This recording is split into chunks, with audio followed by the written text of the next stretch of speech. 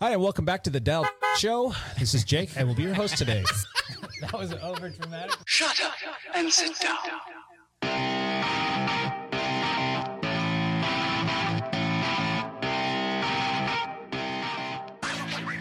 Because this message is for the experienced cyclists who've been at this a long time. You guys do not screw this up. I see you clean dripping. You never ever manage. Clean as the new square. Clean was for last year. Do not screw this up and make cycling this obnoxious, exclusive sport anymore with your dumb rules and making fun of the new guy on the group ride. Here's my sunscreen. I got the disc brake. I got my fork ranked. I got my seat dropped. I push it real. You are listening to the Dialed Podcast with Matt Legrand, Evan Price, Lance Hepler, and Jake Von Turing. Dr. Martin Luther King once said that the function of education is to teach one to think intensively and to think critically. Intelligence plus character. That is the goal of true education. Well said. Roadies doing laundry for every little spill. I wrote it so hard. I got dirt in my grill. And you answer them. You help people out, but you don't shame them. You don't make fun of them. This is a community that we're all in. I got a 9-inch travel. 30 inches. 30 girls. Everyone who learns how to ride a bike now is going to be one less person who's honking at us in the street later. It's going to be more people who are advocating for bike lanes and safety. That's right. Gotta get dirty. We have another chance at cycling being awesome, and let's take advantage of it. Let's grow this community together, all of us. Cycling is a lifestyle capable of improving the world. It is also a way of bringing people together. Hi, and welcome back to the Dial Podcast. I am Jake Von Turing, and I'm here with Matt Legrand. What's up, ladies and gentlemen of the internet? You guys look tan and leathery. Tan and tan. You look fantastic. Fantastic. No, you guys, you don't, Lance, you don't look like you've gotten too much sun. You haven't gotten burnt too badly. I try to avoid the sun, really. But my nose got a little cherry red. That's for sure. And that voice you hear right there, Lance friggin' Hepler. Lance friggin' Hepler. Yes, I'm sitting near a beach on Hawaii at the moment, but we have packed up and are headed to the airport after we record this podcast because I've spent a week here and that's all I can afford. He decided he's going to come home to make it snow, so everybody can thank Lance for that, huh? Hey, Matt, who's that guy to Lance's digital left? The legend. The legendary. Evan. Oh, man. The one, the only. What you drinking? Evan Price. It has been too long, guys. I'm sorry. I'm going to introduce myself here and this new thing I have next to me. Is I have my wonderful dog here with me, Pac-Man, who is way better than Piper as a dog. But yeah, way better. Fighting words. Everyone knows it. I'm 100% joking. Lance, Piper could run circles around this pathetic dog. Trust me. This guy could not hold a candle to Piper in any distance or event of any kind. So.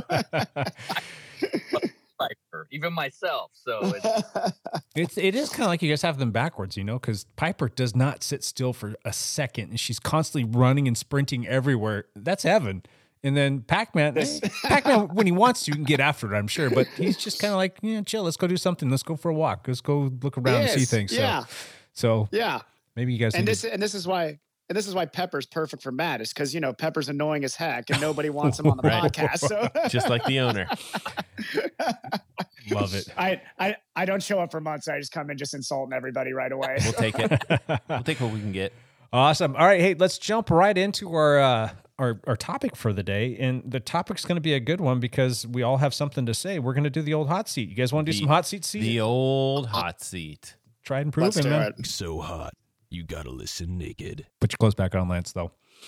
All right. I want to start first, and I think this might actually be a good one because I'm sure Evan's got a lot to say about it. But are you guys, ingesting all kinds of baking soda now? You guys snorting the baking soda, adding it to all of your drinks, and shooting up in your veins? I think that's dangerous. Is it? Do you get like massive diarrhea if you? You might get a case of the cha-chas. Yeah. It's not. I mean, that's nothing for Lance, but the rest of us.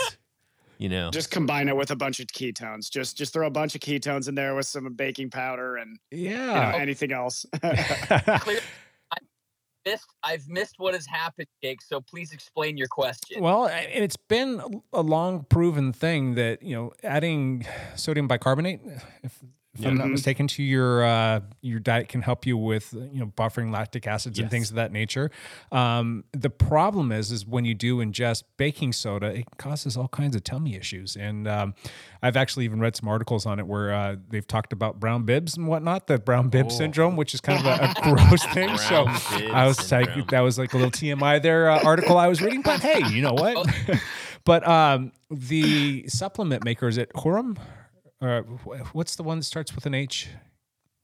Anyway, I'll look it up and give you the name of the company. But they seem to have figured it out. They've got it into a gel kind of a serving, and they have you eat some other sort of like a gelatin-based supplement before you intake that, which creates a lining in your stomach, and it doesn't cause the GI issues that people are having. And they've been working with a lot of the pro tour teams. Okay. Jumbo Visma being like one of their guinea pigs through this whole process, and who are using it full bore now. And they've got some teams that they've sponsored. But who wants to be the guinea pig on that one? I don't know. Well, they said the entire team, with the exception of Jonas Vingegaard, are using it because he's too sensitive to it. Yeah. But so that's the thing, is I think you need to. It's basically it's a lot similar to a lot of things where you have to train your gut a bit. And it's all about dosing, right? Like if you do too much of that, I promise you, it doesn't matter what kind of lining you put before it. Yeah, you're gonna brown bib syndrome. Exactly. It's just like using like magnesium. I don't know if you use magnesium for sleeping and relaxation and calming your nerves and all that stuff. It works fantastic. However, use too much, and you're going to be in the bathroom for a bit. So it's a good way to lose a few pounds if you need to drop some weight. There you go. So do you think Jonas, after getting his booty absolutely handed to him by Pogačar, is going to jump on the bicarbonate train here next? It's quite possible. So now I think. Go ahead. Yeah, so it's interesting because I think ketones had a similar issue where it was just rough on some people's guts, and then there's a couple companies that have come out with they're claiming that they're doing a much better job now with the GI distress. So I think, it's almost like these home remedies become once they get into the mainstream, some company's going to find a way to make your gut deal with it a little bit better, and people just start utilizing it. So, I mean, we'll see. I mean, there's a lot of stuff that they try in the Tour, though. So I'm not always sold on something when they're like, hey, man, this Tour de France team is trying this. I'm like, yeah, but I mean, they could also try it for 2 years and move on to something else if it's not effective. I mean, Jumbo Visma was pretty fast over the last couple of years too. So I haven't seen any massive results out of Jumbo Visma that's so different than previous years where I'd be like, wow, this is going to change the game or anything like that. Well, based on some of the reports that they're getting from some of the riders, though, they are coming out and outwardly saying that it's not game changing, but it's very significant in terms of the performance enhancement they're seeing from it, especially late in the races when they've really got to go hard when the pace picks up or coming into a sprint for a finish. This is a pretty old known performance enhancer. It is.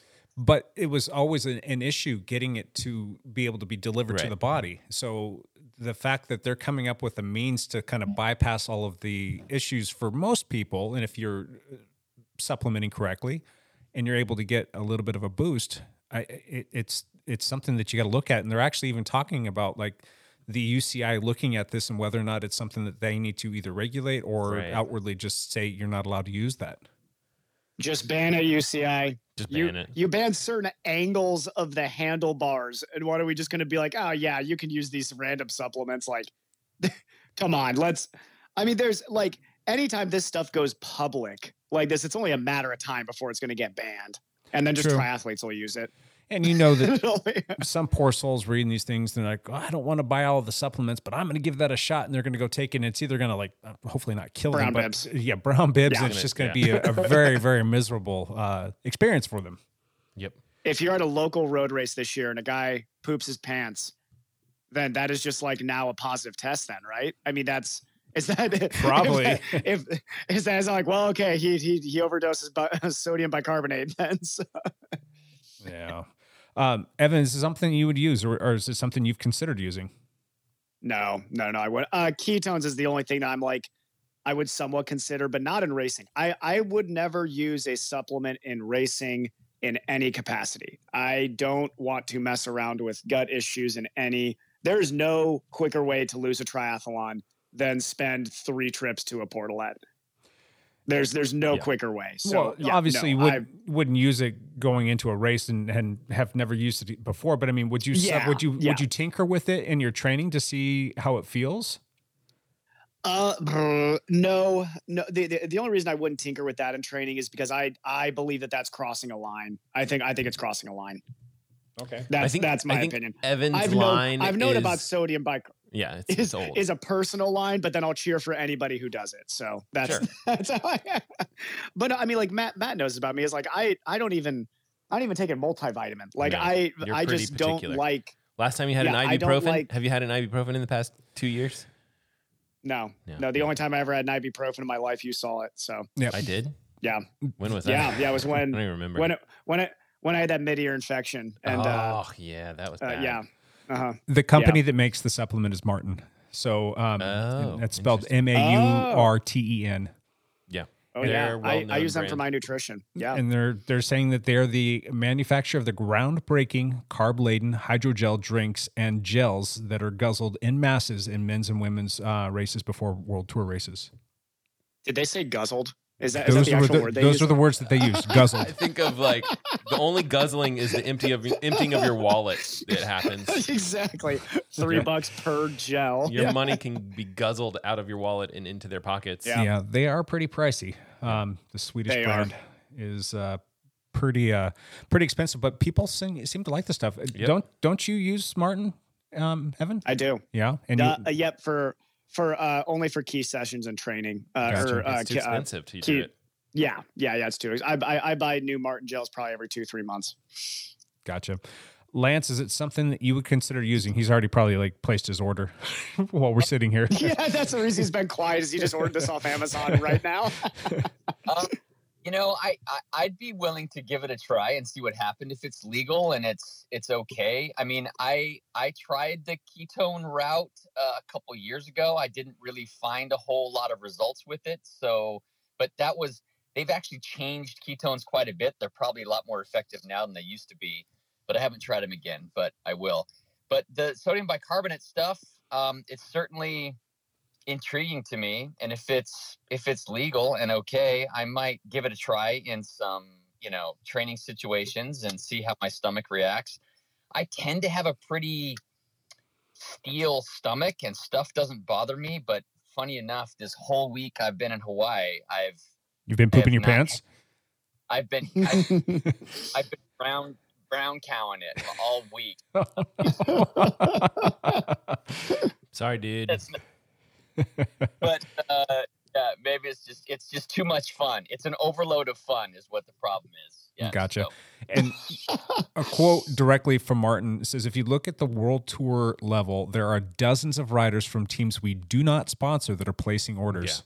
So there's obviously something there. I mean, I don't think people would be taking it for, any other reason that it's working. I mean, it's like, it's not a placebo thing here necessarily. I mean, if they're getting honest to goodness results and riders are like coming out and saying this stuff is game changing. I mean, Roglic is saying that it's what helped him in the Tokyo Olympics get gold. I don't know. It would be interesting to try. I have no idea what the stuff costs, but it would be interesting to try. I think if anything that there's revolutionary bit to it, it's probably the fact that Martin is like packaging it decently and making it easy to consume on the bike because I mean, it's as a powder, it's not something you want to ingest. I mean, sodium bicarbonate, I mean, you can think of it just like the baking soda that's in your kitchen or whatever. So somehow if they're adding it to their gels or something like that, I think a lot of these nutrition companies have been using it as part of, it might even be in some of your pre-workout kind of drinks or something like that. I would take a look at that and see if there's anything in there that looks familiar in the ingredients. But, a lot of those things, again, proper dosage, they do work. If you want to give it a shot too, I would highly recommend that you chase it with some vinegar because I heard that makes you really fast. Yeah. That's the old volcano experiment, right? Isn't that the volcano experiment? You get a volcano out of every orifice. Oh, boy. Oh, any other thoughts on that? I mean, do you guys, Matt, is it something that you would try? No, because, and the only reason I wouldn't, so I've been in a weird spot where 5 years ago, I would do all kinds of like, just try to, try anything to make sure that I'm having good races, at the top, at the whatever I could do. Because you really are investing a ton of time and money, and your time is money in a lot of cases where it's like everything kind of leads up to that Ironman race. Sure. Now, that's not the situation for me. So it's 5 years ago, yes, I would have experimented, try to get dosing perfect so that I could take full advantage of everything that's within the rules so that I'd have the best chance of qualifying for Kona. But right now, where it's like, whether I go to my local triathlon and I go 5 minutes faster or not doesn't even matter. It's that much. You're missing a huge opportunity. You could come out and crush the Fog Hat Social Ride. If I only had the sodium bicarbonate, I could probably crush. Yeah, that's what's missing. That's what's missing from my training. Yep. All right. Well, Evan, have you heard of anything else out there on the streets that we should be taking? Drugs.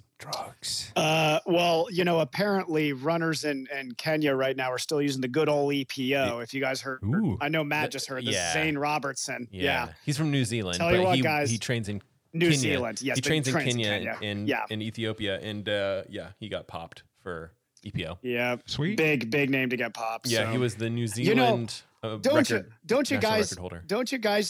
you guys just miss the good old days when it was just testosterone and EPO? Like it was like, all right, what did he get popped for? It's like, he did another blood bag. You're like, oh man, Alberto, come on. It's almost, don't you feel like it's almost like the people that are getting caught are like, you're just not thinking, man. You're so dumb then. You're so dumb. Like you're either really, so this is also the reason that I don't, anytime something's cycling around the Tour Peloton, if it's individual riders buying it, I really don't care as much. As soon as like Pogacar's coach is on it, then I care, because those are physiologists. Those guys know what they're talking about. Most of the tour guys, they're just guys that ride bikes. Yep. So if their buddy's like, hey man, just crush this workout, feeling great, use this random powder. Yeah, I think the 22-year-old who just like made the Euro Peloton's going to be like, well, if he's doing it, I got to do it. Like there's no scientific process thinking there. Like I would love to do a placebo study where I passed around like sour candy powder. Right. And like had Eric Zabel tell everybody it was like the bee's knees, and see how many guys the next year are doing it. I bet half the Peloton would be doing it. You can only buy it from Evan Price, and it's $20 a pill. We need to try this. It's just mystery powder to hand around the pro Peloton. Dr. Price, do you have any more of those Skittle flavored drugs that make me run fast? Mike's secret stuff. Yeah. Good times. All right. Anything else on that topic? Or is that enough? Right. No. Good. It's hot. Matt, you got something? I got a softball hot seat question for you guys. Ooh. Which classics race is the best? Oh no, I like that question. Yeah, it's time. It is the time. Did you guys? It is. Was it Milan San Remo on Sunday? Did you guys? Is that right? Absolutely. Did you guys watch? It was a great race. Anybody? Yeah. What happened? Cork. Oh wait, I know that we're going to do our talk later, but come on, just tell me what happened. I didn't see it. Matt. Matthew Vanderpool. It's actually a very brilliant race. Yeah, Matthew Vanderpool kind of he kind of pulled it off and took it to his other compatriots who it was a pretty fun race to watch. So is that the best classics race that there is on the calendar? No. Milan San Remo is 200K of snoozing and then a race basically. So it's amazing finish. the Poggio is still the best 5 minutes of cycling all year. It's amazingly intense. But I don't think a sprinter's ever going to win this race again. These guys are too strong. Like MVP, Wout, Pog, Ghana, they're not letting a group come to the line anymore. You could argue that those are sprinters. Some of the names you just mentioned, they're all arounders, but they got some get up and go. Who had the green jersey last year? I don't know. It's just like That's true. That is very true. Yeah. I would my pick is this is boring, but I just think genuinely it's such an awesome race because it's so wild the entire time. It's Paris-Roubaix. Yeah. Paris-Roubaix is my favorite. That's the safe answer. It is. Yeah, and it's also, too, the best part that I like about Paris-Roubaix is the guy that you think is going to win usually does not win Paris-Roubaix. That's true. Which makes it really, really cool. I feel like Flanders is an awesome race. But Flanders, in my opinion, it's like, okay, strongest dude on the day is probably going to win that race. Paris-Roubaix has so much crap happen during it, and so many tactics just from when is a team going to burn its matches? When are you going to go all in? I think Paris-Roubaix is the best race to watch start to finish. And I think the Spring Classics. The cobble sections are so, I wouldn't say irregular, but like kind of sprinkled throughout the race enough where it's almost like you kind of want to constantly tune in to see what the big thing that's going to happen is coming up. And how fun is it to watch the end of that race if there's still riders together? Oh, yeah. On the velodrome, I mean, you go through all of this hell, and then you're in the velodrome playing this cat and mouse game of like, all right, who's going to lay it down on the last lap, and who's going to be the victor here? So it's an interesting, very diverse race. It's a cool race. Yeah. What about you, Lance? I hate to say this, but I agree with Mr. Evan Price. Woo! There we go. Paris-Roubaix is just it's exciting and fun from start to finish because there's so many great cobble sections. Unlike Milan-San Remo, it has 10 great minutes of racing and 6 hours of boredom. So Paris-Roubaix is probably number one in my book. 256 kilometers. Is Strade Bianche considered a classic yet, or is that still no? On the bubble. When does it get inducted? Like when is it allowed to be a classic? Because that race is awesome. I still would rather watch Paris-Roubaix, but Strade Bianche every year I look forward to now. I know it's only like 10 years old or That's less. The thing. I think that these races have to be like 400 years old to be able to be considered. Okay. So you gotta wait a while. Our great grandchildren will get to have the talk where they're like, Strade Bianche is now just old enough to be a classic. Just now. This brand new race. If you're interested in watching the Paris-Roubaix, it comes to us on Sunday, April 9th, which is 2 weeks from Sunday. Sorry, I just said Sunday. Yep. So good times. Are we all in agreement then? It's pretty much Paris-Roubaix. I think that's a safe. Yeah. That's like the Super Bowl of the spring classics. Classics. Like it. That's a good question. Yep. Exciting stuff. It's coming up soon. Evan or Lance, which one do you guys want to go? Do you guys want to do the digital Rochambeau? See if you can come Me. up. No. Let's do it. Ready? Yeah. Rock, paper. Shoot. Wait a minute. That was the worst Rochambeau I've ever seen right there. So they're both bouncing their fists up and down. We have like digital delay. Yes, that was rock. I got you. All right. Evan's rock beats Lance's scissors. All right, you get to go next. Go. All right. The cheesiest, way too early question that I love asking this time of year. After Paris-Nice, we all should already know this answer, but who's going to win the Tour de France? We all know Paris-Nice is the end-all decider already. It's already been decided, guys. Do we want to say who's going to come in second place? I mean, I think we're all going to probably put the same person at the top of the heap. I don't know. We do have Evan here. I'm sorry. So here's the thing. Pogačar looks so strong, and I think he's hungrier than ever. We talked about this. His team got better. We're going to keep talking about it until the race is over. Yeah. It's just going to be fun. But yeah, I think he's the safe bet. But maybe has he peaked too early? That's the real question. Is like he's racing and he's racing extremely well. His form is good. Has he peaked too early? No, he's still climbing. He's still getting faster and stronger, and that's why he's going to crush. We'll see. He's only going to get faster. That's just my 2 cents. But Evan, it sounds like you have some contrarian response here. No. Lance gets to go first. My thought is that it's kind of Pogačar's race to lose, but Vingegaard could be building towards that, whereas Pogačar could already be peaking early season. It's kind of hard to tell. So, but I would pick Pogačar too. All right, Jake.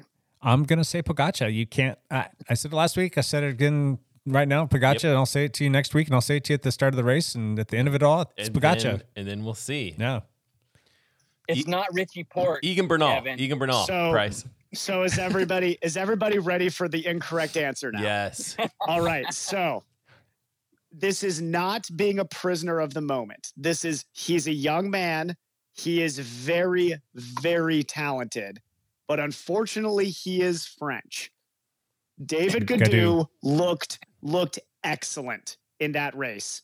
Now, this is not a mystery. Remember, he was very competitive in the Tour last year. he was almost next best up behind Pog and Vingegaard. I think as much as I would love to say, hey, Vingegaard's just building, he's just building. Vingegaard might have had his year, and I am not sure if he's going to have the same type of growth that Pogačar is going to have. Now, the only way that Gadu wins, Pogačar is going to have to go wild the first week like he usually does. Gadu will be patient. He will be next best. And unfortunately, I do think Pog might have something happen to him. I don't think he's going to win the Tour this year. I think that also Jumbo-Visma is so strong. They're going to bait him again and again into multiple huge efforts like they did this last year. They're smart. Pog is amazing, but I don't think he races nearly as smart as Jumbo-Visma does. And next best up will not be Vingegaard. It's going to be David Gadu. And I think David Gadu will win the Tour this year. So if David Gadu France will go wild. Crazy. That would be, I would love to see that. France will lose their absolute minds. Price, if he's on the podium, I am buying you a beer. Oh, I appreciate that. If he's even on the podium. He's an amazingly talented climber. So that guy will be in the final moves at the Tour for sure. Whether he beats Pog or not, heads up, is beside the point. I'm not saying he's a better rider than Pogačar, but I think Pogačar will get baited into more bad decisions in the first week. We know it to be true because Evan Price has predicted it. Did you know that our own Sir Ian Gibson, who was on the podcast not too long ago, actually rode with Gadu in Tenerife? Probably like a month or two ago. Yeah. He was riding and he sensed these guys come up and he looked over his shoulder and it was Gadu and was some other pro. And they're hammering up a hill and they're at a conversational pace for them. And Ian was holding their wheels for like 5 or 10 minutes and just absolutely dying, turned inside out trying to keep up with them. But yeah, it was kind of cool that he got to ride with those guys. That's awesome. So Evan, here's my hot take, Evan. Gadu either won't get picked by his team to do the Tour de France or he won't finish it if he is picked. That's I will say, do you guys remember the year that Pinot pulled out because like his knee like got hurt or something like that? I had told Kit that year, I was like, guaranteed Thibaut Pinot's on the podium. So here's I was like, right. It's like the kiss of death being picked by Evan Price. Exactly. And so my point is, the French are like singing Evan Price's praises right now. Oh, he knows he's the best. He knows the Gadu's going to win. The people that are in the know who are French are cursing Evan's name right now because he just lost the Tour. So yeah. Exactly. I'm worse than GCN. GCN has some terrible picks, but I am amazing. I am amazingly worse. That's pretty cool. For those of us who took Pogačar, let's assume that Pogačar, I don't know, doesn't finish or doesn't come in first, or if you had to pick a second place, are you going to take Gadu? You take Vingegaard. Yeah, those guys are. I mean, you really have to look at last year's results. They are cut above, and they don't. I don't see any problems. This year. I mean, I don't think Vingegaard is like firing on all cylinders, but I don't see any reason not to pick him. Let's say that he doesn't pick it up, and let's say that he goes into the Tour like he is right now. Do you think Roglic is going to step up and be the GC guy? That's a big question because I think Roglic might be racing the Giro. I need to look at that. He might be Giro. Would they not take him to the Tour? I mean, who? I think Jumbo is in trouble if Vingegaard isn't in peak Tour form. I mean, just for the Tour, they're in big trouble because I don't think Roglic is going to be. I mean, there's just too much history with him of not being able to hold through a whole Grand Tour successfully at that level. So I think Jumbo's in trouble if Vingegaard's not the choice. He's getting up there. He's getting up there in age, but he's had a really good spring so far. He's looked really strong. So I mean, he looks good. Whatever World Tour he goes to, I think he's going to do well. I think that if he does go to the Tour de France, I think he's going to be there in support. But if Vingegaard should step down or not have his best race or get hurt or something along those lines, I think that he's a formidable component to this whole podium talk. I mean, I think that he's somebody that could come in there and surprise us. He's looking good. But I don't know. I would love to see Roglic go out and win the Tour. That'd be actually amazing to watch that guy really competitive. Such a nice huge guy. Story. Yeah, that would be fantastic for him. But I think a lot of us would root for him. But I do like Pogačar too. I mean, I don't dislike any of those three guys that are. I mean, I would seriously look at Gadu as like a dark horse. I don't know if I necessarily put him on the podium, Now but that I don't think Evan's wrong. But now that Price has picked him, though, that really hurts his chance. That hurts his chances really badly. That really screws him. Well, I mean, it's going to depend on who Ineos wants to put out too, because Ineos is a great team right now. Ineos is racing well. Yeah. Danny Martinez. Egan Bernal. Egan Bernal, I think that they just announced that he wasn't going to do any Grand Tours this summer. I don't know. Let me find the article. News to me, but yeah. All right. Well, that's a good question, Evan. I like it. Yep. Anybody else have a response to that? Anything else they'd like to say? Good. All right. Cool. Well, Lance, what do you got? Well, I don't have a real interesting question, but this new SRAM transmission. Oh, good. That is a great question. Is completely intriguing to me, and if what you know about it, is this something you would want to put on your mountain bike? Yes. Simple answer, yes. On my mountain bike? Well, no. In full disclosure, I still have not sat down and fully dug into it, but I've seen enough and read a few bits and pieces and watched the beginning of a video that I still haven't finished. I need to go back and do that. But from what I'm seeing and what I'm reading and just kind of like understanding what it is that what they've accomplished with this, yes, absolutely. It's something that I want to read. And I do have the Pacific Northwest regional manager from SRAM coming in to visit with me on Friday. So maybe, Lance, if you want to be there to talk shop, he might actually be bringing some of the stuff, and we're going to go do a full dive on it, and we're going to get fully up to speed. So I'm kind of looking forward to that. But I might that. Yeah. What's that?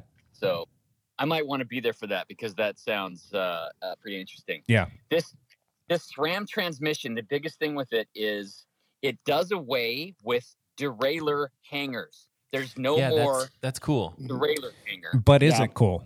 But is it? We don't know. Well, here's the thing, though. Like, it's a new design. It's unique enough. That's why it's cool. One of the biggest things that is a plus or a pro for derailleur hangers is to protect your frame and to protect your rear derailleur. How many of us have broken? How many of us have broken a derailleur hanger? I'm sure all four of us. I would much rather break my derailleur hanger than the derailleur. That's the whole. I mean, a new SRAM red derailleur, those things are $750. Or a frame, if you break your frame, that's thousands of dollars. And the way that those things are designed, it looks to me like it's not going to be easy to replace. No. It kind of comes down on two pieces. Yeah, I imagine if that part breaks, or is it bomb proof? Is it bomb proof? Well, something can break. Something's going to be the weakest link there. They keep showing videos and pictures of people standing on the derailleur and it not. Oh, wow. The bike laid down on its side and standing on the derailleur because it's a whole proprietary system. You have to use their cassette, their chain ring, all of it. And all those things work together. And so the derailleur doesn't connect into where a hanger would go. It actually connects into where your through axle goes. Yeah. Yeah. And so it's a whole different system that it just is way more bomb proof. And the beauty of it is it will shift crisply under load. Which is fantastic. You can be going full sprint or up a hard climb and shift, and it will shift quickly. It will shift crisply without skipping. There's no frame changes that need to be made. It just goes into the skewer, not the skewer. That's right. That's why you hear that? The crowds. Oh, you know who that is? That's Ruckus Composites. They're celebrating right now about all of the chain stays and seat stays that they're going to be fixing because of this. Yikes. I don't know, man. Let's test it by standing on Jake's rear derailleur now. Sure. And then we'll try it afterwards with the new components and see which one holds up better. In principle, I think it's a fantastic idea. I need to know a little bit more about this. And it's like, all right, what are you going to do to protect the frame? That to me is pretty important. Frames, to get something repaired, Lance knows it's not cheap. I mean, you're having to repair all the carbon, then you're going to try and paint match it, and you want it to be done professionally. You don't want it to be some janky garage project that you're doing. You're looking at fixing a rear triangle. You're looking at about $700, if not more, to have that repaired. If for some reason the rear derailleur takes a big giant hit, hits the ground, and cracks one of those stays. I mean, it's just something that could get kind of nasty. Now, maybe this kind of starts to force a change in the cycling world. Maybe they start to beef up or use different materials, or who knows, whatever they're going to do to that particular part of the bike where the drop and the through axle goes. But it is interesting, isn't it? It's like where, like something, the rear derailleur takes a big hit. Where does that force go? Yeah. Does it go almost into the hub area of, I mean, like I'm very curious about this as well. Yeah. And I'm a little bit skeptical of a spokesman from SRAM giving you all the details, because it's going to all be positive. Of course. Like but, I want to hear negatives. Like, where's this thing break? Yeah. So interesting. Dude, I would so trust a cycling, like any salesman that came in and was like, no, you don't want this. This is crap. This is so, you're like, wow, this guy's great. I mean, I do like SRAM. They're always pushing the envelope. They're always trying to come up with cool stuff. They're always innovating. And I'm very, very intrigued about this. And if I had my choice to pick between old drivetrain and new transmission, and that's another thing, they don't call it a drivetrain anymore. They call it a transmission for whatever reason. Yeah. I'm going to choose the transmission because it sounds like all of the pros that come with it sound fantastic. It's just that one thing that I'm hung up on. Like, well, I think what you'll find out is a lot of people will gravitate towards it, and then you, being a bike shop owner who works on a lot of bikes, you'll find out what the problems are. Yeah, we'll hear about it for sure. I mean, a year from now, if we're having this discussion, you're going to be like, oh, I can give you 10 things that are a problem with the new design. Sure. But it still may be better than the previous one. You're just going to find the flaws. Yeah. So, I mean, kudos to them for coming out. And I think that they just took another quantum leap away from all things Shimano when it comes to off-road stuff. I don't know anybody that wants to put anything Shimano on their mountain bikes. I mean, Lance, can you think of any reason to put a Shimano group set on your mountain bike these days? Do they even have anything that comes close to? Oh, their gravel stuff is good, right? It's all right. I think people like it. The gear. I mean, if you're okay with running a 2x drivetrain, yeah, it's fine. It's serviceable, but still winning the whole gravel scene right now is SRAM, in my opinion. Again, just my 2 cents. Lance, do you have any other bits of information or things that you want to share about that transmission? No, I don't. You know, all these pros have gotten it, and they've all been singing its praises, and it made my eyes go wide, and my your wallet's hurting. I think Lance sent me a text message. It was like at, I don't know, like 9:30 or 10 o'clock at night. He's like, "Oh my God, I'm drooling. I need this." What are the price points? Do you guys know off the top of your head? I haven't even looked. I can look. It's probably pretty pricey. I think it's like $500 for the whole system. So, and you have to get everything. Cranks, chain rings, cassette, chain, derailleur, all of it. Nothing's backward compatible. Nothing at all. Nothing. No. It's all its own.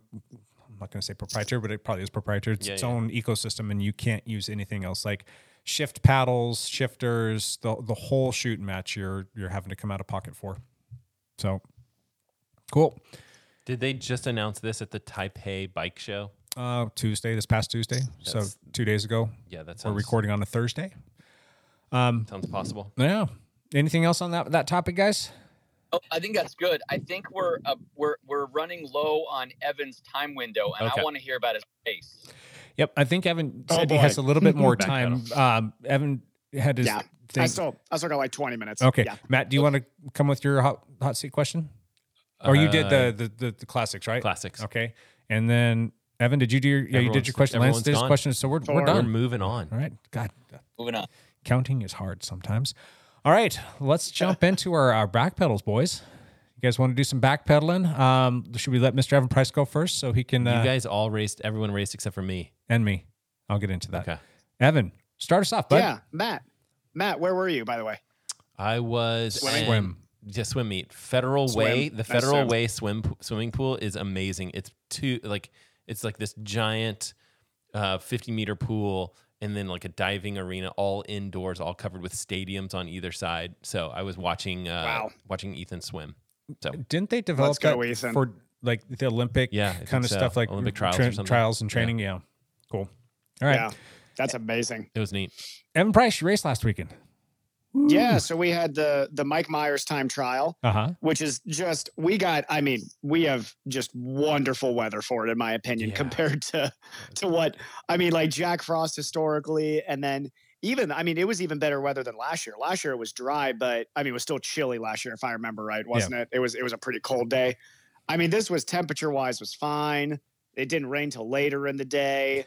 It was great. It rained after we had everything picked up. We were standing around. There was about 4 or 5 of us just chewing the fat, talking and kind of recapping everything. And we were just about ready to be done. And all of a sudden, a couple drops started to fall. We're like, yep, it's perfect timing. Time to get out of here. So couldn't time that any better. Yeah. It was just an absolutely perfect window for the road race the day before in Papertown too. And then the time trial, we hit a great slot of weather. But yeah, it was, I'm not going to lie. I'm building up for Oceanside here coming up April 1st. And I really wanted to go fast at Mike Myers. Like I love it's a guy that we all love honoring, and it's a course that a lot of us train on. And I'll be honest, I think I probably train on that stretch of road more than anybody in Vancouver or Portland at the moment. What do they call it when you're like king of, it's not local king legend? Of local legend. Thank you. Local legend. You are the local legend. Or as we joke now, the least creative route person in all of Vancouver. But I know that because I have a couple of those local legend things. I'm like, I go run around the same circle. Oh yeah, same spot. So I love it because it's my own little wind tunnel. I know exactly, how I'm advancing. The wind conditions on the day. It was good wind conditions. It was pretty dead wind. Good. Yeah, no stop signs. So it was pretty dead wind that morning. I'm not sure if you noticed anything, Jay, but it seemed. But compared to days previous, the wind definitely was dead, which was good. Yeah, there was a storm front moving in, so it was the quote unquote calm before the storm, and we had that little bit of cloud cover that came in. It was broken clouds in the morning, and the clouds came in, which kept the temperature up a little bit, and then it was just again the calm before the storm, so it was like pretty dead calm. It was great, and so I've been trying out a little bit different aero position going into this season. I really like how it feels. I'm on 165 cranks now. So for the first time in a while on the time trial bike, I feel really, really comfortable and strong. So I knew I was going to push good power. Unfortunately, I think my aero position is a little bit more comfortable for longer rides and for how my run legs need to feel coming off. And I just know that after looking at the guy who beat me, who we'll talk about in a second, just an elite aero position. An absolutely just slippery in the wind position. I have a position I can get to that is close to that, but it is not comfortable for me yet. That's just not what we train, is that 20K, just hold the ridiculous, like head touching your hands, perfect turtleback type position. So I pushed like basically the best power I could right now. I was 5 watts a kilo, which is, I've wanted to be in that range in the aero tuck for a long time. Cause it's hard. Anybody who's ridden a TT bike knows, Lance knows this, Matt knows this, it is very hard to push big power in the aero tuck. So finally feeling like I can now is good. So everything went right. I, was 2640 and change, which is what I've, just a hair under 28 miles an hour. I wanted to be 28 miles an hour, but you were 26 minutes, 49 seconds, and you averaged 27.7 miles an hour. Yeah. That was my Garmin, my Strava had me at 27.9, but I think my computer started a little late. It's like the auto start. And for whatever reason, it was like 30, 40 seconds off on the start. So, okay. Gotcha. Which is fine. It's not like I'm looking at the power for the first 30 seconds anyway, But yeah, it was a good day. Beat myself last year by like 25, 30 seconds, I think. Dude, that's a big improvement. It was a big improvement. Definitely beat the guys I wanted to beat. And then, I will admit I was very confident I had it won when I crossed the finish line. I was like, that was it. Like I got the win. And my butt got absolutely handed to me by 20 seconds by, was it Paul Boursier, right? Boursier, yep. Boursier. Okay, so the more people I talk to who know cycling around here, because remember, my road cycling career began in the Midwest, so I have not been road cycling here for a long time. This is not that big of a surprise. This guy is legit. He has a long national championship history. He's a very fast bike rider, but he is 50 years old, 51 years old. Race age 54. Wow. Oh my God. Okay. So, and this is not an insult to Paul in any way. Looking over him in the crowd, he would not be the guy I'd pick out and be like, that guy just smoked me in a time trial. Evan, he's that guy smaller, shorter guy. He has 7 kids that are older than you. That's incredible. They all are good at time trialing also. I am genuinely in awe of this guy. And look, I mean, like, I was so confused after the race. If you want to talk to Dr. Handel about my comments after it, I was like, this guy just smoked me. How did he beat me this bad? Like, I wasn't even in the same ballpark as him. I mean, beating somebody by 20 seconds over a 20K is a thrubbing. Like I got spanked by this guy. And I mean, Josh sends me the pictures of what his aero position looks like and all this. He beat me with his brains. Cause I'll tell you what, I pushed, so just under 350 is what I pushed. So 5 watts a kilo for me. He pushed 304 watts. But he's average. And he's pretty small. Well, he's kind of like Chris Hanel a little bit. Yeah. Chris Hanel puts out about those kinds of watts, and he's not a sprinter. He's not like a big watts kind of. He's strong, and he can put his watts down for a very long period of time. But he is so slippery in the wind, like you said. Yep, he is super aero. Paul just knows how to ride a bicycle. Clearly, he's I'm sure very much worked on his aero position. He knows how to hold it, and that guy. I mean, he just took me to school on over a time trial. I wonder if there's little spots too where it's like, going around that roundabout turn that's tight, and all these little spots where it's like using every inch of the road on every single turn, like nailing all those little things like that in aero tuck, which is really tricky to do. That he might. Well, and this was so not that this makes a 20-second difference at all, but there was during my turnaround, there was a car that decided it was going to basically park itself in the turnaround. Ugh. Our poor volunteers were trying to get this car out of the way, and this lady's just an absolute idiot who's like, "Oh, what's going on today?" Like, head out the window, basically in the turnaround. So I had to squeeze around her, which I mean took a little bit of speed out of my turnaround. About 21 seconds, if I calculate that. Yeah, that was. I think that was about 21 seconds, and maybe a skin suit gave him another 40 seconds. So no, I'm just. It's. I mean. That has no effect on the end result. He handed it to me for sure. Now, Lance, you've raced against Paul quite a few times. What do you know about him? So Paul, there's no shame in losing to Paul Boursier. He has been racing basically at an elite level for almost 30 years. He's been racing for a long time. He does all the racing, everything on the road and cyclocross. He just doesn't do mountain bike racing, as far as I know. But yeah, He'll race in open fields. He's done some 50-plus fields. He's been on the Cyclocross National Championship podium like 3 times or something like that. I don't think he's won it, but I think he's taken second. So I almost beat him in a little cyclocross race 2 years ago because I was faster through one very tricky, difficult section. And so I kept beating him through this section until he would sprint around me right before that section and jump off his bike. So I had to jump off his bike and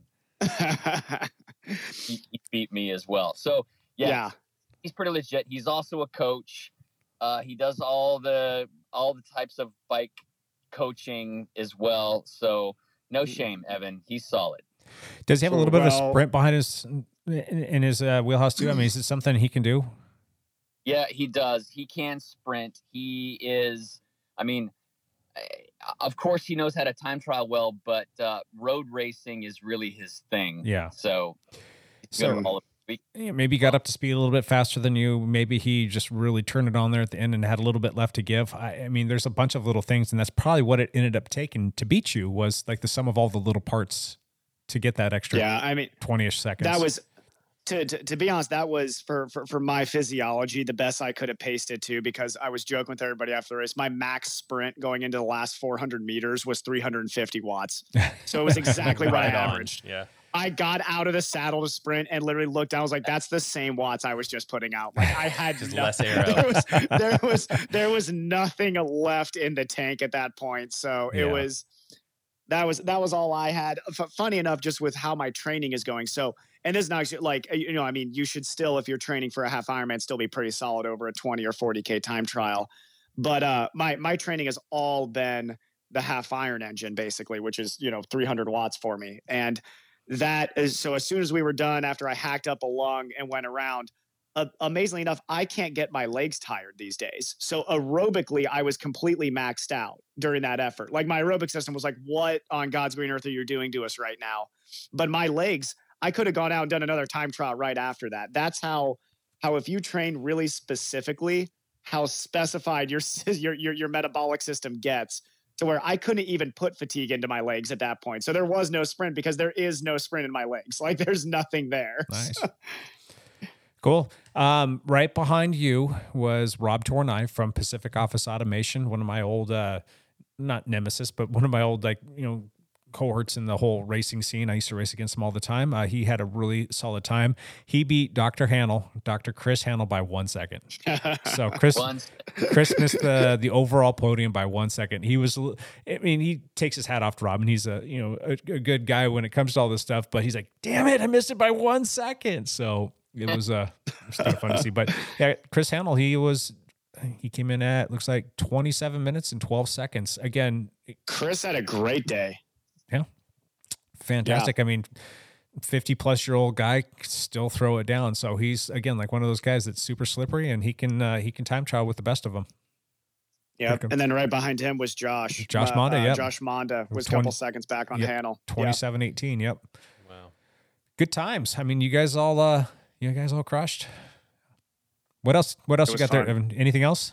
Rest of your week was fine? Nope. That's basically it. Yeah. Rest of the week's good. Getting ready for first race block of the year here coming up between Oceanside, then 2 races and end of April and May. So yeah, a lot of racing coming up here. Cool. Yep. Mr. Hawaii 5-0 over here. What's up, dude? So I missed all the races this weekend because my wife and I came to Hawaii. We've been on Kona, the big island, all week. And I've ridden my bike every day.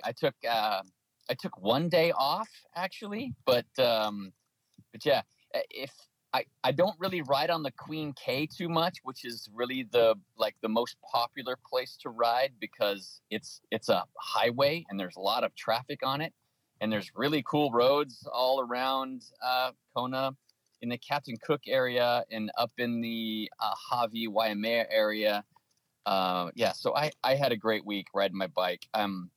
Of course, it was too hot and humid for me, and I got a little bit of heat sickness that first day because my body just doesn't adjust well to the heat. But I don't know. I had a great time. You can't do a ride here. It's 1,500 feet per 10 miles of ride. Every way you turn, except for on the Queen K, it is a monstrous climb. So I should have brought a bigger cassette. I would have liked that, but I did. Right on. And you're heading back this evening, yeah? Yeah, I'm heading back here in a few hours. We'll be home by 1 a.m. Tonight so that I can make it to this mountain bike race on Saturday. That's the plan. Cool. Anyway. Mr. Matt LeGrand, you got some backpedaling for us? I ran a lot. Well, I didn't run a lot, but I ran every day when I was at this swim meet that was a long one. It was Thursday through Sunday.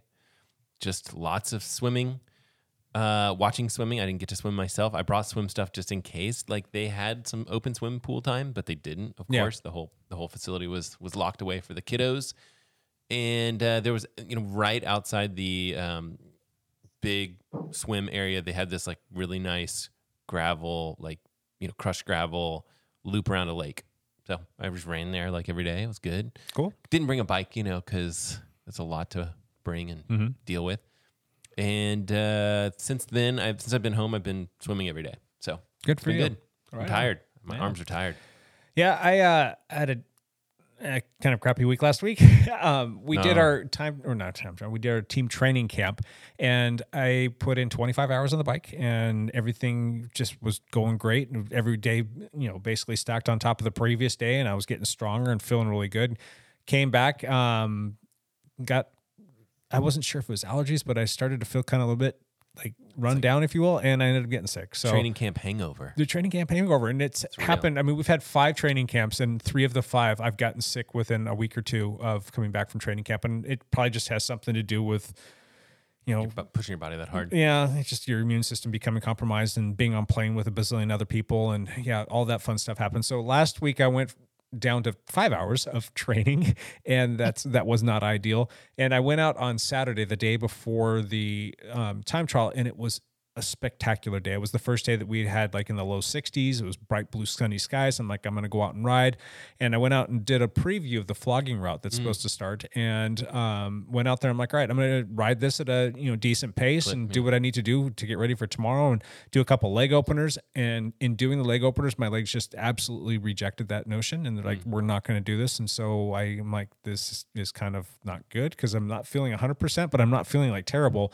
Woke up the next morning and it was like I felt like absolute crap, and so I just called it. Went out to the race, kept my distance from everybody, and just called it and said, I'm not going to race today. Just going to take in the day and enjoy it and watch everybody else have fun. So missed the race. Kind of bummed about that. First time since I moved to Washington that I missed that race, other than the COVID year where nobody raced. So anyway, took Monday off as well, and Tuesday got back after it and felt pretty good. We did our gravel ride, which was fun, and 30 miles, and kind of kept it at a moderate clip, and felt good for that. Got back on the trainer last night, and I felt like I could have rode for a couple hours on the trainer, just didn't have time. And tonight starts our flogging rides, which coming up soon. It's this evening, and it's in a couple hours. I just don't know if the weather's going to hold out. It doesn't look terrible outside right now, but we'll see what happens. Should be fun. Cool. All right. Champ here. Is Champ here? He said he's here. Champ, you here? Champ. Yeah, there was just a couple things to talk about. Milan San Remo, of course, was a fantastic race. If you didn't hear us talking earlier, we did Matthew Vanderpool ended up winning that with a fantastic move just as they were cresting the Poggio with 5K to go. And he got like a 5-second gap, and it was just enough to hold off Wout van Aert, Filippo Ganna, and Pogacar. So that was a really exciting finish to watch. It was very fun. It was happy for Matthew. So that was very cool race to watch. Yep. Other racing, the Volta Catalunya is going on right now, and Remco Evenepoel and Primož Roglic are squaring off with each other. Roglic has kind of had Remco's number, except for yesterday. I think they were even, and then I didn't even see what happened this morning because I've been. I haven't watched this morning either. We won't spoil it for anybody, but yesterday Remco definitely gave it back to Roglic. He had his number on the sprint. He basically drug him through the last bit of the finish, and then Remco sprinted with Roglic on his wheel and dropped Roglic. So that was Remco was making up for a couple days of Roglic kind of going toe to toe with him. And I think both these guys are doing the Giro, I believe. Yeah, and so they're prepping for that. So it should be that'll be one heck of a race for Remco's. I hate the guy, but God, he looks really fit right now. He looks very strong at the moment. He's doing well. He is doing well. So it should be interesting. Other than that, I don't have anything else. Thanks, Champ. Any triathlon news, Evan? Yeah, you can think of. I mean, really. Yeah, I'll give some triathlon news. Then I got to head out. So there was a couple weeks ago, since I've been here for a bit, Lionel Sanders gave Super League virtual racing a shot. Yeah, virtual, not real Super League, the one where you race on Zwift. But proved that he can push bike pedals really, really hard and also can run fast on a treadmill. So he is very fit. Yep. And then the next week he went to Challenge Miami. That race ended up not being good for him. He crashed, but I don't think it would have mattered. Jason West is just, he has that 100K distance down right now. He ran outside of his mind. The averages I saw, I think the GPS is a little bit off, but his average pace was under 5-minute pace. Wow. Which is just terrifying. I should probably retire. I have no business racing guys like this anymore. Apparently I'm either not on the good stuff or I'm just not good, one or the other. But yeah, that's basically it from the triathlon world. There was let me think. Oceanside's the big out in Lanzarote on the women's side, Annie Hogg threw down an absolutely mind-blowing run split. She ran, I think, 116 and a half. Like the 7th or 8th best overall run. She beat basically all but 8 guys in the pro field on the run, and just killed it. So that awesome. that was pretty amazing. But outside of that, yeah, everything's ramping up now with Oceanside, and then we'll have plenty more to talk about here coming up. Oceanside's going to be the big one for sure. Evan, call your shot on Oceanside. Yep. Where are you going to land? Oh, where am I going to land? Yeah. Oh, so there's 72 guys on the start list. Big. 72. Wow. That is like an ITU sized field. Big. Let's say 60 guys race. I will call my shot. I will be 28th if 60 guys race. Wow. Okay. Yeah, I'll be 28th. If 50, great. That would be great. I would love my best day. If I race my absolute best day and I have some things fall into place, top 20 would be a dream. So top 20 is, if you guys see a teen next to my number, you know that I'm having time. Many celebratory beers. Yeah, it's party time that night. So. Very cool. All right. Yep. How about this? All right, guys. Let's do one last thing. You got one last thing you want to say before you head out? Yeah, I'll try, and on that Monday when we come back, I'll try that next week, try to hop on the podcast so I can give a report on the race too and how it went. But, yes. Yeah. We'll need it. That'd be fantastic. Sounds good, guys. I'll probably come over to the neighborhood too to hang out that next week. So I'll see you guys then. All right, Evan. Thanks for your time, buddy. We'll talk to you soon. Later, Price. Hey, Brandon, Lance. Bye, guys. Lance, one last thing. My one last thing is I'm just rubbing in the beauty that is this. Yeah, you're killing us, man. You're killing us. Yeah, his phone just... Don't worry. It's just some sort of gorgeous beach, sunset or something. I don't know, Lance. It can't be sunset but at this time of day, but still, you're killing us. Yeah. Hepler, you're a jackhole. You freaking ice cream sandwich. Where? Huh? Yep, that's fair. That's fair. Sweet. All right. Have a safe flight home, Lance. Yep. Matt LeGrand, one last thing. I posted a video. It bombed last week or this week, Wednesday. The Brighton one? Brighton radar. No one cares. No one cares. No one wants to watch that. Like, I posted it and like a couple people watched it. Yeah. It's a great video. Go check it out. Yeah. Everyone that's listening, go check it out. It's something. It's a new radar on the market.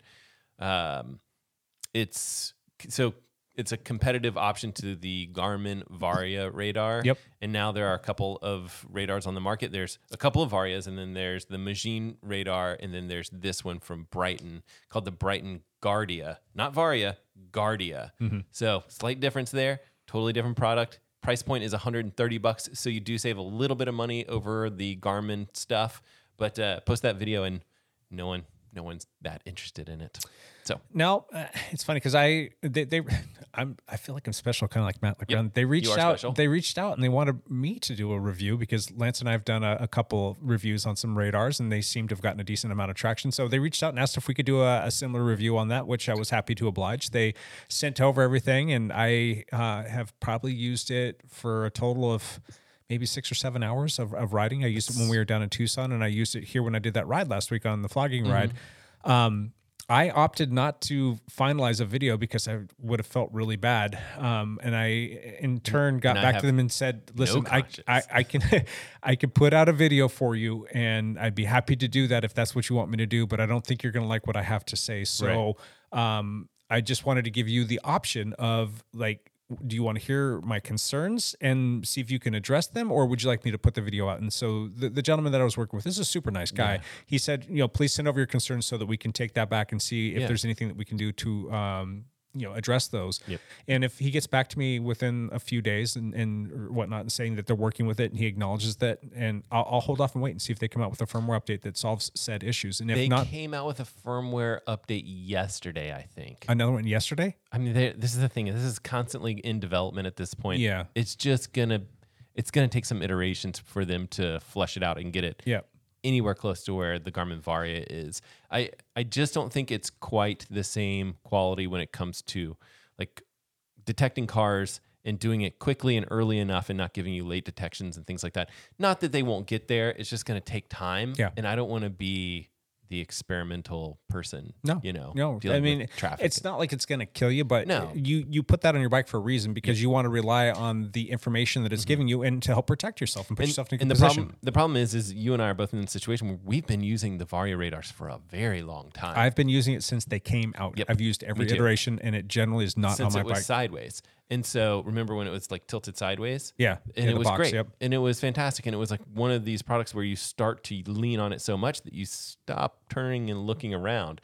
And so then when you have a different radar on there and it's not quite the same high quality, you really don't want to assume that there's no cars back there and drift into traffic. Yeah. So it could be dangerous. Yeah. My final note to them is like, I really want this to work well for you, because I think it's good for the marketplace to have competition, because that's going to spur on like, innovation. That's going to push R&D stuff further. And maybe it's going to be, will be the benefactors of a better product, but it also brings the price down. I mean, for the Varia, it's the base one, well, not the base one, but the one with the flashing light on it, it's $200. And if you want the one without the light in it, I believe it's about the same price. I believe it's that $130 price tag, if I'm not mistaken. Okay. I was going to say $150, something like that. Somewhere in there. But still, I think the thing to do is wait to find that Varia on sale, because it very frequently is 20% off. You will definitely see that when they're getting ready to come out with a new iteration, or around Black Friday, or there's usually one other time during the year that they'll run a sale. And, Garmin's pretty good about giving us a heads up on that. And they actually work with us so that we can help pass that along with people as well. So that's a good thing. But this other one, I'm like, I just can't put my stamp of approval on this. And I don't want to come out and like really like bash you, because I want you to be successful in this marketplace. So it'll be interesting because Brighton is one of these companies that they do a lot of cool bike stuff. They do bike computers. They're doing this radar. I think they sponsor some sort of team. I don't think it's a big team or anything like that, but it's interesting. Like it's one of those things where it's like, maybe it's something that Dowd would potentially bring into their sales repertoire, but they got to make good stuff, and it's got to be rock solid for you guys to carry. Got to be reliable. So. Yep, too many issues. So, but we'll circle back and see what they say. Hopefully, we can come back with a better report, because I do think that it would be nice to be able to offer that to people. I think it'll be good to see a video that's like, this was released and all these reviews came out right when it was released. Here's how things look after it's kind of updated some of the firmware a little bit and things have solidified a little bit. Yeah. Because I'm not going to go back and make another video about this one. Yeah. So it'd be nice if someone did. Yeah, it went from really bad, because you've had this for some time now. I've had it for a long time. Went from really bad to like put it on the shelf and wait for them to fix it. And then they came back and they fixed it. And it was like, all right, it's good. You're really close.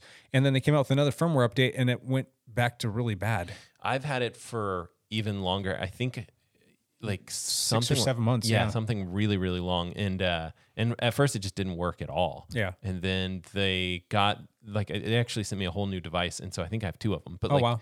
But the old one, I don't even know if it's functional or whatever. But yeah, so this one, it was okay. And I think that you said that they updated the firmware and it kind of got a little shaky they came out with a firmware update last week, a week ago from now, and it was working okay. I had some issues with false positives. I had some issues with late cars popping up. Yep. And I'm like, that's not perfect, but it's not like, it's not horrible. It's not horrible, but it's like almost serviceable. I personally wouldn't spend less to get that particular device, but if they can fine tune that, then even better. Then they said, all right, we're coming out with our final firmware update. I'm like, sweet, hopefully it'll solve all the problems. And it made it even worse. I mean, I had to restart it multiple times just to get it to pick up cars.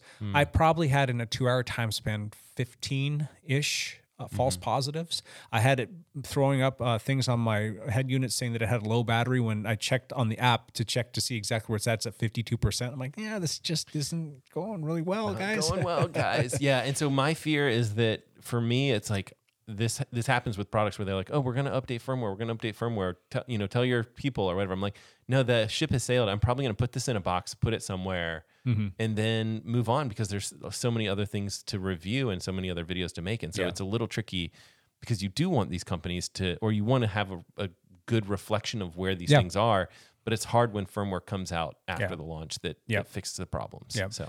And for you, because you're putting out so many videos and you're busy and you've got a queue of stuff lined up for probably weeks. I mean, you've got a ton of stuff that you want to make. So to come back and touch up on that again, it's probably a pain in the butt for you. Right. Well, it's just like, I don't want to spend a whole week's, if I do one video per week, I don't want to spend a whole week on, this is a product I've already reviewed and here's the update. Unless it's something that's extremely popular. Yeah. Because then, I'll come back and talk about the Apple Watch Ultra, of course. But this video got no views. Yeah. So it is what it is. Did you even crack 1,000 views on it? Oh, it's at 200 views right now. Oh my goodness. That's for you. That's brutal. Or 300 maybe. I mean, you usually get a couple hundred just in the first hour of posting a video. Oh, geez. It's right at around 300. Gotcha. So not good. Cool. All right. Well, I would call it my one last thing, but I'll come out. I've got one more week of getting stuff done. We'll put out a podcast next week, but we might have to record 2 next week because I'm going to be taking off on April 1st. I'm going to be gone for a whole week. So I'm going somewhere fun? Yeah, I'm going to be going to Mexico. You guys usually do something fun for spring break. We generally don't leave the country, though, and we're leaving the country this go around. So where are you going? We're going to is it Playa del Carmen? Does that sound right? I don't know. Anyway, yeah, Lancel now. Yeah, it's Playa del Carmen. My wife and my daughter have been planning this whole thing, and it's by Cozumel, maybe Cancun. I don't know. Yeah. Okay, I think it's Playa del Carmen, but we're just looking forward to doing that. Are you bringing a bike? I am not bringing a bike, and so that was going to be the one little sticking point. But I don't know if I want to be riding a bike down there. I think I'm going to be get that. more keen on finding a workout facility that I can go jump on a stationary bike. But Playa del Carmen, I'm almost 100% sure that that's where we're going. So if anybody has any recommendations or suggestions of things to do down there outside of this little resort that we're staying at, which should be pretty cool, I'm all ears because I'm looking for some fun and I need to get out of town and I want some sunny weather. Yeah, really want some sunny weather. Yeah, it's like I want to go back to Tucson, but yeah, we need to get some more sun. Good. Cool. There's Lance. Lance is over here flexing and showing us the Hawaiian landscape here, and looks gorgeous there. You're not too far away from the ocean, Lance. How much swimming did you do? I did do a single swim. Triathlete. I did. I put a mask and snorkel and fins on and did some snorkeling, if you can call it a swim. I was ripping it at 6 minute per 100 meter pace. Nailed it. So nailed. Did you see any cool fish or turtles or hear any whales or anything? I was in a little bay that had like 40 turtles in it. Whoa. So swimming around with the turtles and following them, and that's cool. Yeah, it was cool. So. Cool. All right, you guys got anything else? We all done with this one? That's it. Cool. Lance, we'll catch you. We'll see you tomorrow. My phone will be silenced tonight if for some reason your daughters forget to pick you up at the airport at 1 a.m. But we got it all settled. Okay. There's this thing called Uber if you get into a sticky spot. So, all right, we will be back next week with another one of these. And until then, bye for now.